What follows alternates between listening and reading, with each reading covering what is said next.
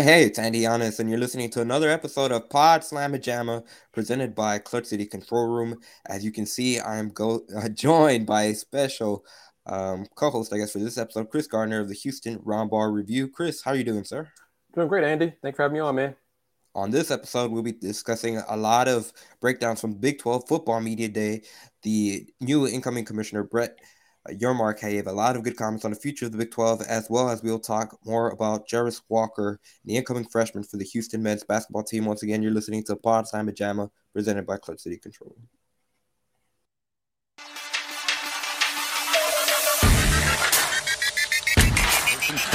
After the penalty, look at the time he has, and look at the throw and catch.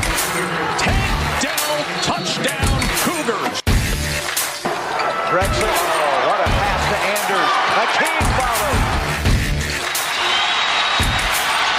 Josh Evans inside Roberts. He throws it down for the Houston lead. Well, 6 steals in the first half. There's Blair with the steal, picked up by Cam Jones.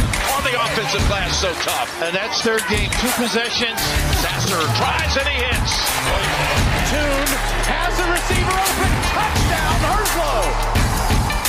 They call them Pod Slamma Jamma.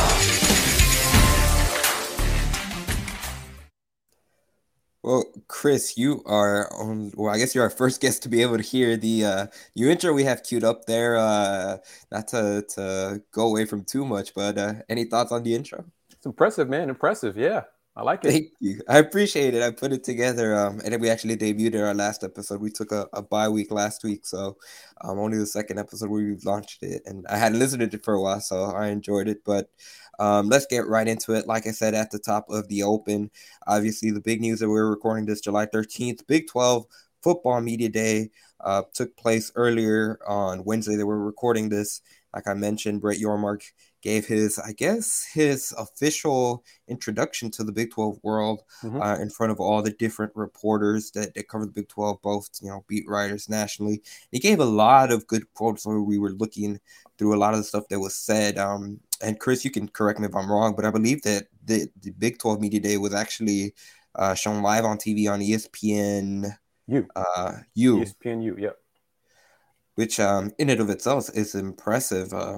Not that I don't want to get too much into it in terms of what other conferences do, especially a specific one that the University of Houston is currently in. But without further ado, I did wanted to share one soundbite from Brett Yormark, and it's him speaking on potential realignment and options that the Big 12 is looking for. There is no doubt the Big 12 is open for business. We will leave no stone unturned to drive value for the conference. Just as I pledged to the board, we will be bold and humble, aggressive and thoughtful, and innovative and creative, all in an effort to position the conference in a way that not only grows the Big 12 brand and business, but makes us a bit more contemporary. Although there will be challenges ahead, Bob has left me an incredible foundation to build upon. There is no doubt. Once again, that was Brett Yormark with the new commissioner of the Big 12 that will officially start in that role in August 1st. Obviously this year, August 1st. But he's kind of unofficially already been kind of thrown into fire a little bit. Yeah. He had to talk about the ongoing conversations. Obviously, the big news that he had to address was just what happened just a couple of weeks ago with UCLA and USC announcing that they were going to be joining the Big Ten, and that really threw a giant wrench in the college world landscape, especially when you talk about the Pac-12. And one of the stuff that was brought up, and I believe he was asked point blank, was some of the potential schools from the Pac-12, the Arizonas, the Utahs, Arizona States of the world. They asked him specifically if they were looking for potential having them join the conference. And he didn't necessarily say yes or no, but he did give the quote, they're open for business. They're looking at all options. And he said that he's been getting a lot of phone calls last couple of days. Chris, what were your main takeaways from what you heard the new commissioner say? And then was there anything that stood out? Well, this was day one of Big 12 Football Media Day. They got another one on July 14th. So 2 days, which is another difference between the Big 12 and the other conference we won't name that Houston is currently part of. But yes, part of it was on ESPNU as well as on ESPN Plus on the Big 12 now on ESPN Plus. So they covered the linear side as well as the online side as well.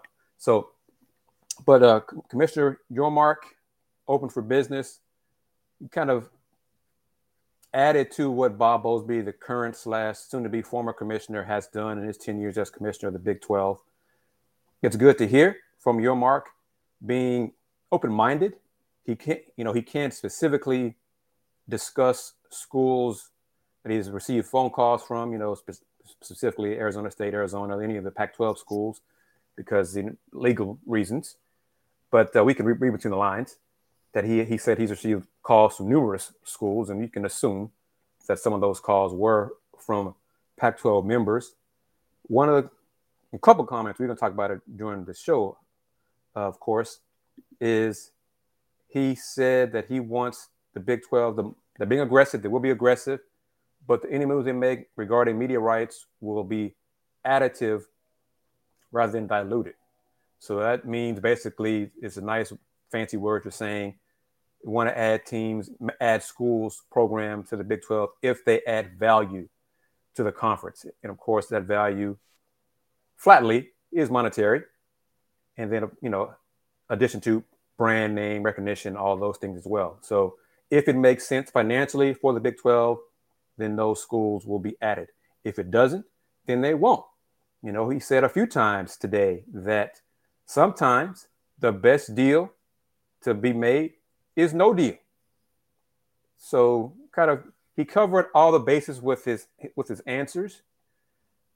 I think we still believe that there will be some additions made to the conference. The question of who that's going to be. And one other thing that I'm really glad he mentioned is he wants the conference to become cooler, hipper, and younger. Now, some of my colleagues, I'm old, and you're much younger, almost another generation than me. Do youngsters even say cool, hip anymore in the vernacular? Well, we really do not. Exactly. I can't remember the last time anyone said hip. You still hear the cool every once in a while, but I think the sentiment's in the right place. I think Dan and I talked about it in previous episodes where actually we talked about it when the hire was first announced as he was going to be named the new commissioner. And obviously, when you look at his background, it's a lot of non-traditional. When you think of the traditional commissioner stepping into the role, obviously he does have experience in the professional sports world with the NBA and the Brooklyn Nets, and then obviously, of course, the NASCAR as well. But the big one is Rock Nation with Jay-Z, and he was in charge of really being a part of a lot of those conversations from the entertainment aspect, from a lot of the media side of that world, which is I think it was that whenever I first saw that, it was really good. I really like to hire for that reason, because really what the Big 12 needed in this position, they're kind of in a spot where they need to have a leader that thinks outside of the box, especially when what a lot of people have said, where the writing is on the wall. When you think of the Big Ten, you think of the SEC, it's kind of leaning in the direction of it's going to be those two super conferences and everyone else is going to be on their own, and they're going to try to figure out a nice little niche for themselves. I think the Big 12 and the best chance of survival is to have someone that is not afraid to think outside the box. Now, we'll segue a little bit. We're not going to focus on any specific teams that obviously the rumors all over the place with teams that are interested, colleges that are interested in joining the Big 12 that might want to go elsewhere, teams that would end up getting put from the Big 12. The rumors are endless, especially right now. One thing I did want to make note of that kind of similar along the lines that you kind of mentioned, and that was not necessarily thinking outside the box, but one of the points that Yormark made during his availability today is that he thinks it's a priority for the Big 12 to sell its media rights to a traditional network rather than streaming platforms such as, obviously, of course, we have Apple, we have, Hulu, Amazon, you can name them, countless. But I think that's interesting. We obviously not in Potsdam and Jam, our other show on Shameless Plug and Folks Talking Sports, we talked about in the past how really it's those traditional linear networks, that's where all the eyeballs are. That's where a lot of the money is going to be, at least for the foreseeable future. Now, obviously, down the line, it could be really different. But when you think of currently right now, the Big 12 has deals with Fox and ESPN. They're set to expire, similar to when OU and Texas leave in 2025. And that's going to be the real priority for the Big 12, trying to be able to renegotiate those TV rights. And how much are they going to end up losing if at all, in terms of that revenue pie is for all the remaining schools that stay in the Big 12? That's going to be priority, of course. So anything that sticks out with him saying that they want a linear network deal, you sense that should be the right answer, correct? Oh, definitely. Still, linear programming is still where the money is at right now. Yes, there are millions of people who have cut the cord, understand that.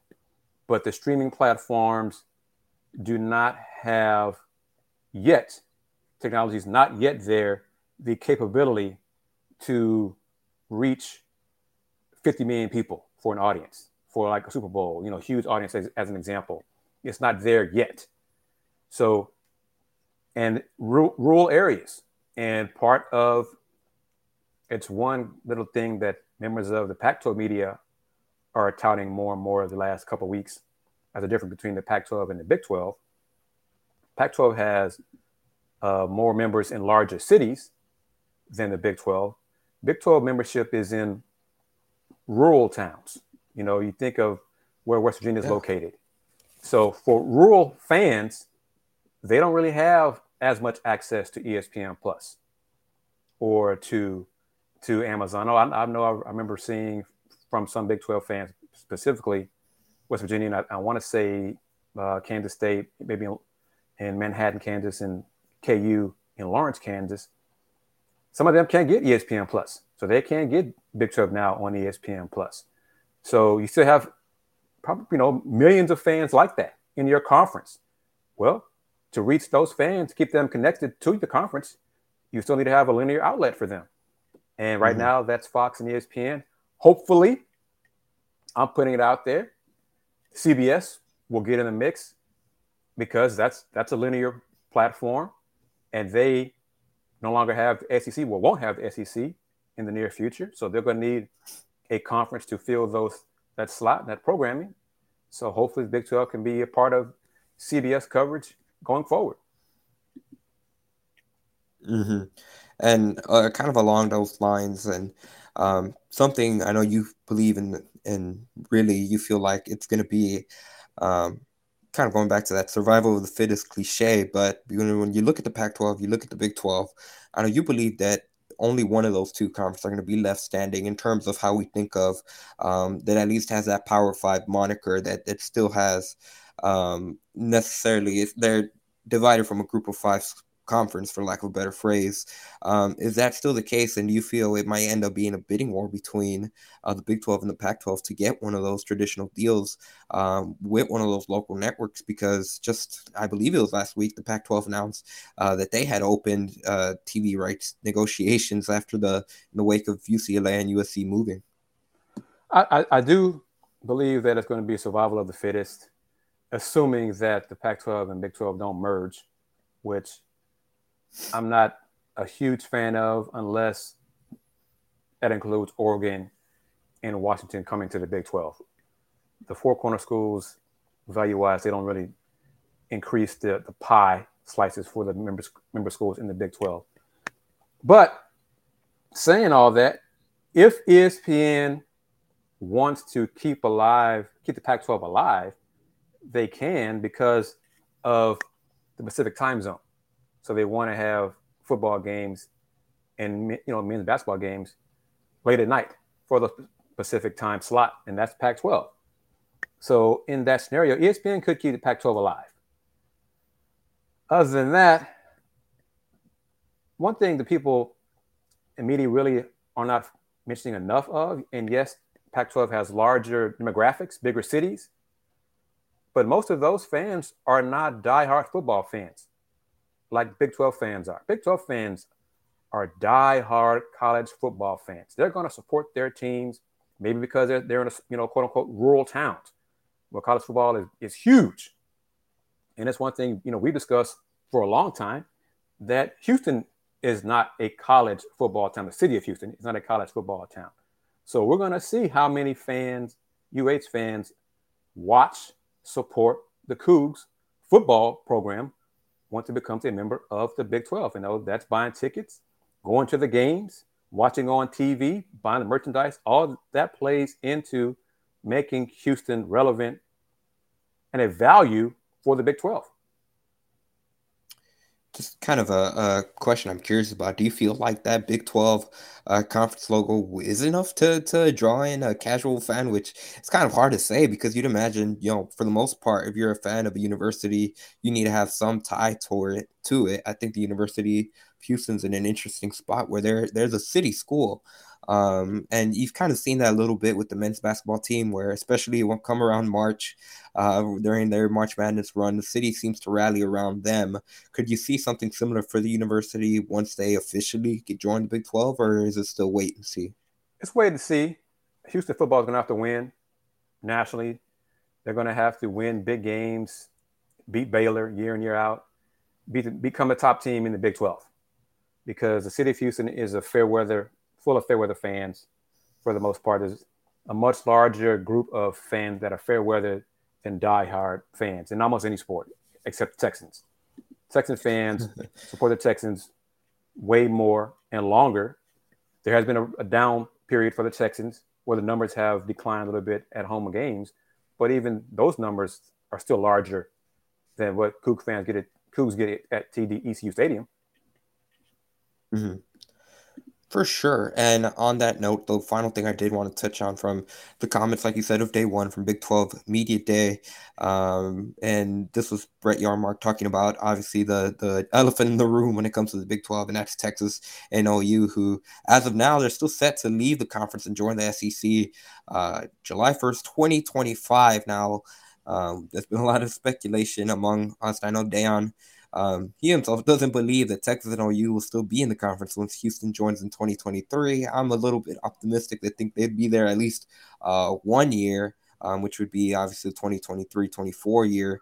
But he was asked about them and if they could potentially work a deal to leave the conference early. And Yarmark's response to that was that it's important for whatever happens, whatever agreement, if they were to make one, is in the best interest of the conference.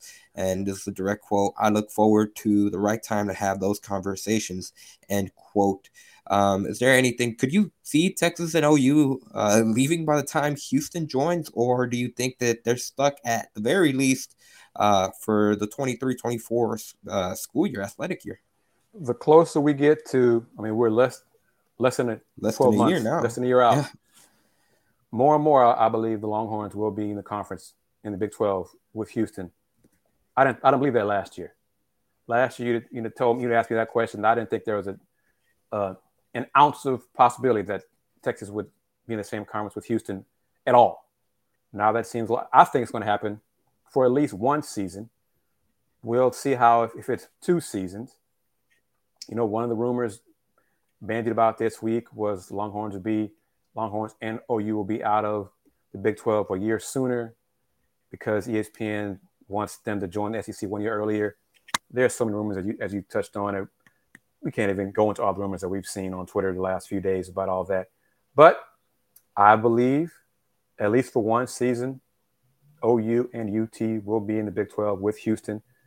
And that'll be a lot of fun. And I sure hope the Big 12 schedule makers bring the Longhorns to Houston for TDECU Stadium football.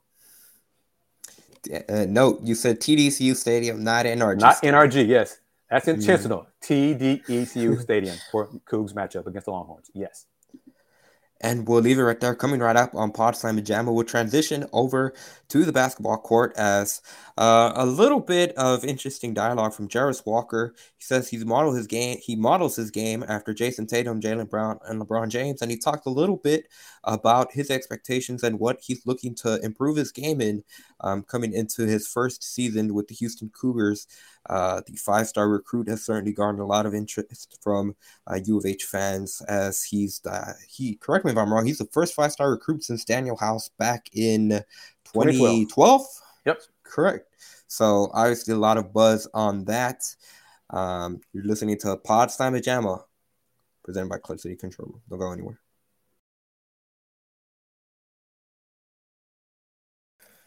And we are back here on Pod Slam Jamma, presented by Clutch City Control Room. We're going to talk, like I said, Jarace Walker, who, from our colleague Chris Baldwin of Paper City Magazine, he had an article come out on July 13th, that we're recording this, where I'm guessing he had a one-on-one with Jarace Walker. He was able to sit down and speak with Walker. And one of the stuff that he was quoted on, he talked about who he models his game after. And like I mentioned at the top of the segue, he says that he looks up to Jason Tatum, Jaylen Brown, LeBron James in terms of who he's trying to play like. But really, the quote from the article that really stood out to me was he was asked about what he's looking to improve this upcoming season. This is a direct quote I'm going to read, and I quote from Walker: "I feel like I can always work on pretty much everything.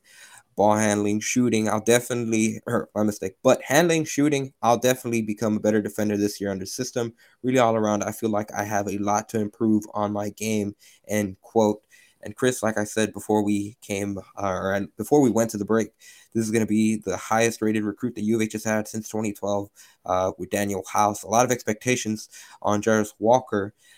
When you hear that in that article, Kellen Sampson is also quoted, and he talked about how it's real crucial when you get a player of that stature to treat him like everyone else. Don't put any unnecessary expectations to him. And really, that's where, this, Chris, one of the biggest things with the University of Houston men's basketball program, what's the word? Culture. Yep. That's going to be one thing that they're really going to be relying on in terms of getting the upperclassmen, the players that have already been there. They part of the Elite Eight run. They were part of the Final Four run, and kind of push Walker to force them to have to kind of grow by being thrown into the fire. Chris, I know you've heard talks where people from the team have told you that Jarace Walker is as good as advertised. What are your, not necessarily expectations for him going forward, but when you hear that, what's kind of the approach that Houston fans can expect from Walker, because they have a lot of expectations on him once they tip off this fall? I'm curious. We were asked this on our show to predict the starting five for the Cougs, and you and I, we had Jarace at the starting four spot, at the power forward spot. Mm-hmm. I'm curious if Coach Sampson and the staff, well, I guess big for college front lines, would have a potential starting front court of Jarace, Juwan, and Reggie Chaney, and put Jarace at the three, to start. I say that because of the guys Jarace mentions, NBA players that he patterns his game after: LeBron, Jason Tatum, Jaylen Brown. And one reason he says that is because they play both ends of the floor, offense and defense. And anybody who follows UH basketball, men's basketball, knows if you don't play defense, you don't play. Mm-hmm. So Jarace Walker want to be a better defensive player. That's great to hear. But college-wise, and seeing his game in high school, on the high school level and grassroots, he played more of the power forward spot, at the four spot. So he might do that in college. And we'll talk about it, I'm sure, in a few minutes. I'm not sure what his best position will be in the NBA. I'm not sure if he's more of a three, a small forward, or better suited for the power forward spot, because he's, I'm not sure if he's gotten taller. He's listed as 6'7". He's not, I don't believe he's 6'8" or 6'9" yet. We'll see. We'll get a chance to see him in person and look at the roster and all those things. But if he's not 6'8", I could see him playing some small forward for Houston.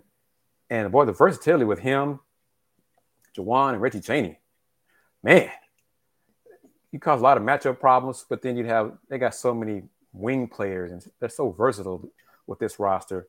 Where would that put Jamon Mark and Ramon Walker and Terrence Arsenault for the wings? Because you got Jamal Shead, Emmanuel Sharp, Marcus Sasser, J.V. Francis. The versatility goes on and on. So I'm kind of curious to see what position Jarace will play, whether it be the 3 or the 4. If it's the 4, I think he's good enough. His handle is good enough that he can give matchup problems to most college power forwards.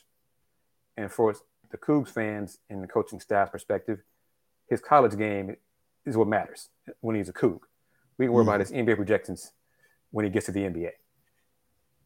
For sure, and for what it's worth, on the official Cougars athletic website, they have him listed at 6'8", so he might have grown an inch from the time he graduated high school. I'm not sure how official those measurements are, but for what it's worth, he's 6'8" on the official website.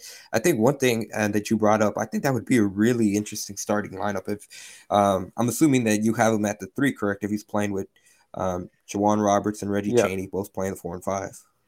So yes. So in that sense, though, it would make them much more, well, potentially much more low post or inside the 3-point line offense, because you really don't have Marcus Sasser as your true 3-point threat.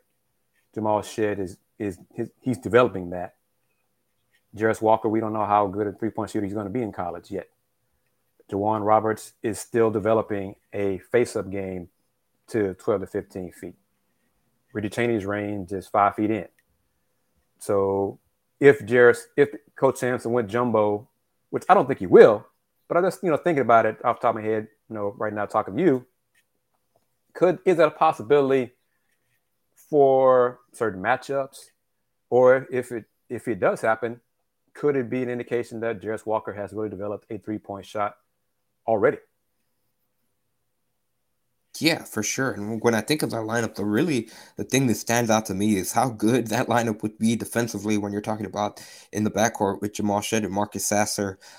Marcus Sasser has shown in the past really how much he's been able to improve on the defensive end. I think that's one of the stuff that he got feedback from when it comes to NBA personnel that obviously he kept his name in the NBA draft for, it seemed like, until the final hour, Chris, whenever he was able to pull it out. But that was one of the stuff that he said was the feedback that he got back, just being able to show his versatility. And one of the other stuff that I'm sure he's going to be looking to improve on, just to have on film. And then when you think of the front court, I mean, we know what J'Wan Roberts can do on the defensive end, really not just on the defensive end, just in terms of rebounding. We've seen him had stretches now. I think that's going to be the big step for him this coming season. It's going to be consistency, because we saw him the past season where he would have stretches where he would just go on rebounding tear and be challenging shots. And honestly, he would look impressive. He would look like he should be, an everyday starter. And then he would also have games where sometimes it would be hard to notice him on the court just because of the inconsistencies. His highs were really high, sometimes his low were really low. As for Reggie Chaney, obviously he was a key part. He was in the starting lineup for the Final Four team just 2 seasons ago. Obviously last year he dealt with a lot of injuries.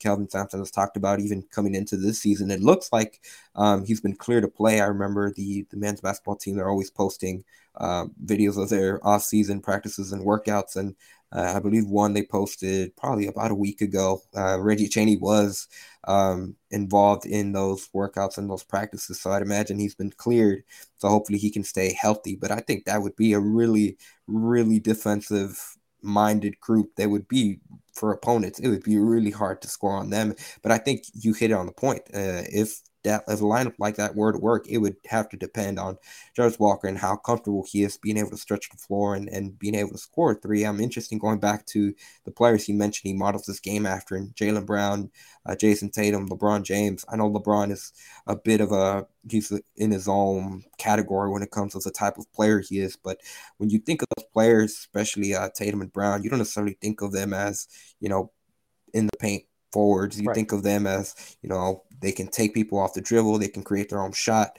And Chris, I'm sure you've seen Walker much more in his high school days. I did see him a little bit in the McDonald's All-American game. I think what stood out to me in that game was just his natural athleticism and instincts. I mean, he was flying all over the court, and when you think of the McDonald's All-American game, obviously the group of talent that's there, he was able to differentiate himself among them, which I think that right there is something of note in terms of a positive direction. But I think it wouldn't really be a problem for him when it comes to athleticism. I think that's going to be natural for him. I think that's certainly going to be the big question mark, how good of a shooter he is, or is he just flat out that good of a scorer, a shot creator for himself that Houston can get away with that, would say you.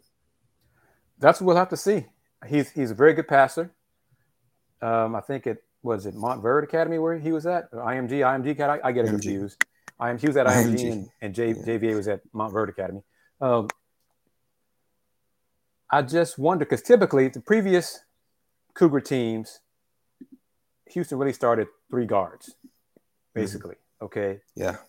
So even going back to last season's Elite Eight run, you had Ramon Walker starting at 3. Yeah, Ramon Walker, and then you'd have Fabian and Josh Carlton up front at the 4 and the 5 spot.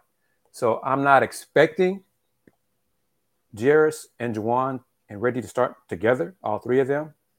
But if it happens at some point, I think that would indicate that Jarace Walker is ready to be a reliable outside threat. And he can create a shot. Or, if Juwan Roberts became a better perimeter threat. His game is more around the basket, attacking the basket and crashing the offensive boards. So we talked about it before. Would Coach Sampson start Ramon Walker at the wing with Marcus and Jamal and keep bring Tremont off the bench so Tremont could handle the ball and run the offense to spell Jamal or Marcus like that? So the versatility is there. And, how much will Emmanuel Sharp play? How much will Terrence Arsenault play? Because we can talk about his NBA potential. Terrence Arsenault is he's probably NBA-wise going to be a 2-3. High school, he was a 3-4, and probably even some small lines, played some 5 as well. But he's so versatile defensively. He can block shots. He can get steals. Rebounding is there. But that was high school. Coach Sampson has told us and media and fans, high school is not college. There's a difference between high school and college. Jarace is a 5-star. Terrence is a 4-star. And toward the end of his senior year, he was getting some talk as being a 5-star. So we're talking about 2 very talented players whose games are a little bit different. Body types different. I think Terrence Arsenault, I think I saw him a few weeks ago. He said he weighed 185, I think. Well, Jarace weighs like 220 already. So I think Terrence, come October, might get up to 195, 200, working with strength coach Alan Bishop. Coach Bishop work his magic. So if that happens, then, Terrence has gotten stronger. We'll see where Terrence plays. So right now, experience-wise, I think we'll stick with it, with Marcus Sasser and Jamal Shead in the backcourt, Ramon Walker at the wing spot with Jarace and Reggie Chaney at the 4 and the 5 spot. That's still pretty solid. Yeah, that's a pretty solid lineup, and it'd be interesting if they do go that route, Ramon Walker back in the starting lineup. In terms of, I'm curious what Tremont Mark's role would kind of be coming off the bench, because like you mentioned, they have so much depth at that guard position. And Kelvin Sampson, I can't remember when exactly he said this, if it was middle of June or early June, but he talked about kind of the next step for Tremont Mark is going to be being able to go into the game and just be a natural playmaker, make the correct plays. He called them, this is a quote that stuck with me, he called them a score first and a score second, and then trying to get, obviously, his teammates involved. I think for him, what they're trying to get, and first, the most important thing is going to be is that shoulder injury behind him. Chris, we mentioned it, early in the season last year, even before that, whenever we were able to see his jumper just didn't look right for the entire season that he did play, and even going that before that in the off season. It'd be curious to see if it looks back to what it did back in 2021. Obviously, that's going to be the most important thing, but I think for him to be that next step, and it's kind of hard to say it this way because of how long he's been with the program, the potential he's shown, but to even potentially get a lot of minutes for this team, he's going to have to be a lot more of a playmaker, not just necessarily only a scorer, when you think of a lot of the guards that are on the team, would say you. And see, that is, I agree, but with Jamal Shead playing so well, what if, and of course we still need to know if Malik Wilson gets his waiver. Mm-hmm. What if Coach Sampson and the staff determine, well, what if Tremont shows he's just not ready yet to be a playmaker? And early in the season, for sure, he may develop it as the season progresses, especially come conference play. But early in the season, he's just not there, and the coaching staff decides to have Jamal Shead and Tremont Mark on the floor together. And in that situation, Tremont, your job is to score. Your job is just, come off the bench, break down the defense, get to the foul line, and score. Maybe that's the role that he's comfortable with right now. And then he becomes better as a playmaker, because if he can become a playmaker and play with Marcus Sasser, and then both of them can be interchangeable with the ball in their hands, they can both beat their man off the dribble individually, break down defenses, but also be good playmakers. That's just another addition and strength to the team that the Cougs could be displaying this season. Time will tell. For sure, and as we are discussing this is barely July. We still have 3 months until they can get their official, their official practice start. And I believe last year they did it on October 1st, exactly when it was their first official practice. And then obviously, of course, as the non-conference schedule, gets released, this University of Houston still hasn't officially released their non-conference schedule, but I believe they have the first game. Sampson told us it was November 7th. So the start of the season is within the horizon, and obviously, of course, as football season comes, then comes basketball season. So we'll put a pin on that. One thing I did want to mention, and Chris, you kind of set it up perfectly for a segue, but I kind of diverged a little bit. But you mentioned in terms of Terrence Arsenault and really the potential that he showed towards the end of his high school season. Some people were beginning to look at him as a potential 5-star recruit. And this was an interesting, when it comes to way too early 2023 NBA draft. I don't know, could you call them a mock draft? Maybe rankings per se, but this was from The Athletic. I'll go ahead, Chris. Sam Vecenie, he did, it was a mock draft. It was way too early. He did more detail for his top 10 in his way too early look, but he did it for, I think, 59 picks, so all picks in the 2-round draft for next year, because I think the Bulls won't have us pick in the second round, so it won't be 60 picks, it'll be 59. But yeah, early look at the 2023 NBA draft. Once again, that was from The Athletic, Sam Vecenie, and really what stood out to me first of all, I'm gonna tell you what stood out to me, but even then, it just came into my head how different this program is from where it was just a few seasons ago. And you know exactly what I'm about to say. But in his rankings, he had 3 University of Houston players. And to no surprise, once I say the names, you'll know that who they are. It's going to be Terrence Arsenault, Marcus Sasser, and Jarace Walker. Now, the surprising thing about this is he had Terrence Arsenault as the highest of the 3 Cougars, and that was at 26th, which would make him a first-round pick. He had Marcus Sasser second at 27th, and he had Jarace Walker third of the Cougars, going number 33 overall, which would put him in the second round. So before we get into any of that, they have 3 UH players in the mock draft, which is a huge sign of where the program is now, just to where it was when you think back to when Kelvin Sampson first joined. When you think back just in general, Quentin Grimes went 25th back in the 2021 draft, and obviously that was a big eye for the program. Now they have 3 players that could potentially be selected, at least in this way too early prediction, so that's just a sign of that. But 2, I think the biggest thing there is Jarace Walker, 33rd, which would put him in the second round. If that happens, Chris, my first reactions to that was that means that he didn't have the season that he was expecting to have. What say you? I have not heard from Sam Vecenie about why he has Jarace ranked 33rd. That'd be the lowest of the early looks that I've seen. Most of the others that I've seen, all the others that I've seen for Jarace are between 13 and 19. So that's first round picks into the lottery, mid first round pick. So I'm not sure why he has Jarace as a high early second round pick. It could be he may have similar questions of what position he's going to be better at. That tweener kind of position. We'll see. But Jarace Walker, I'm kind of curious what would happen if a consensus were to develop from NBA personnel saying to Jarace and his people, young man, you're just not a first round pick anymore. Or I don't care if the mock draft say, we don't believe you're a first round pick.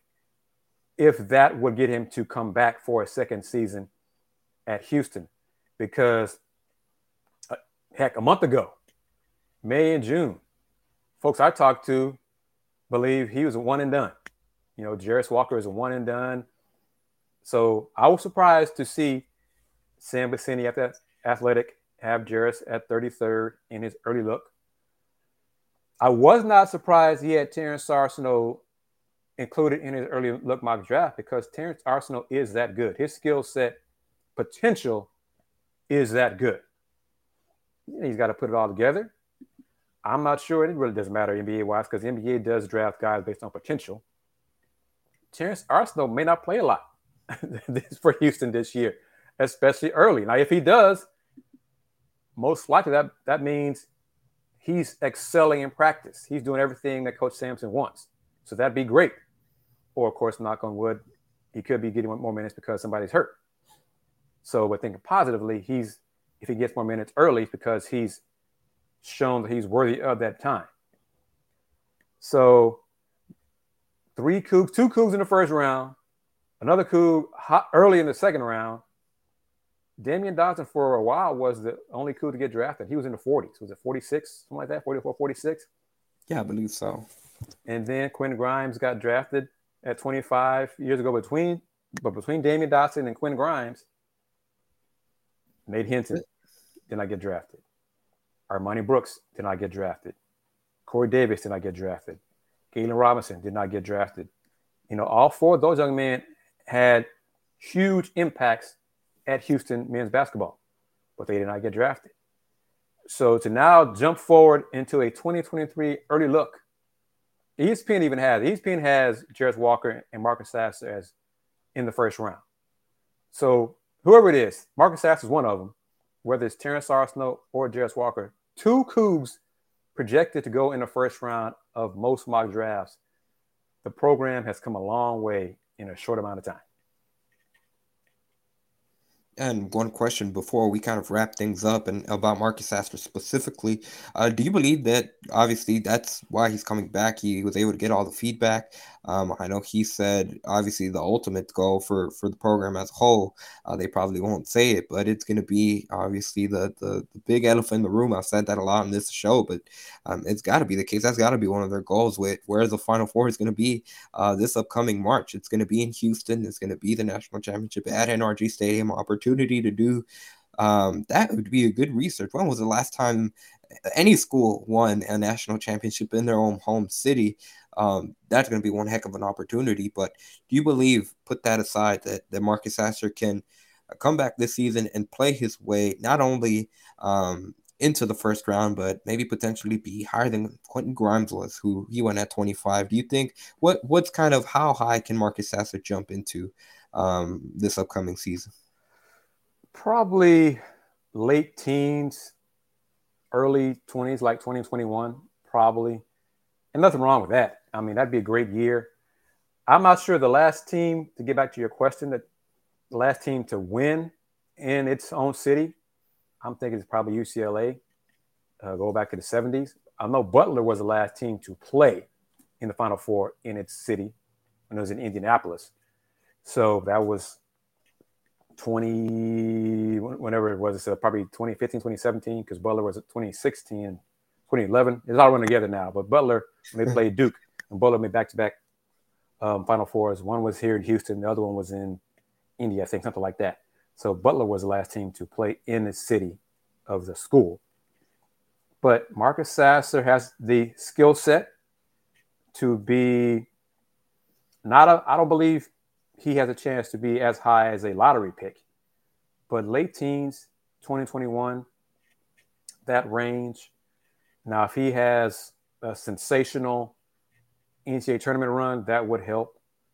But, I mean, Luka Garza, Oscar Tshiebwe, last two, of course, they're big men, but the last two National Players of the Year in college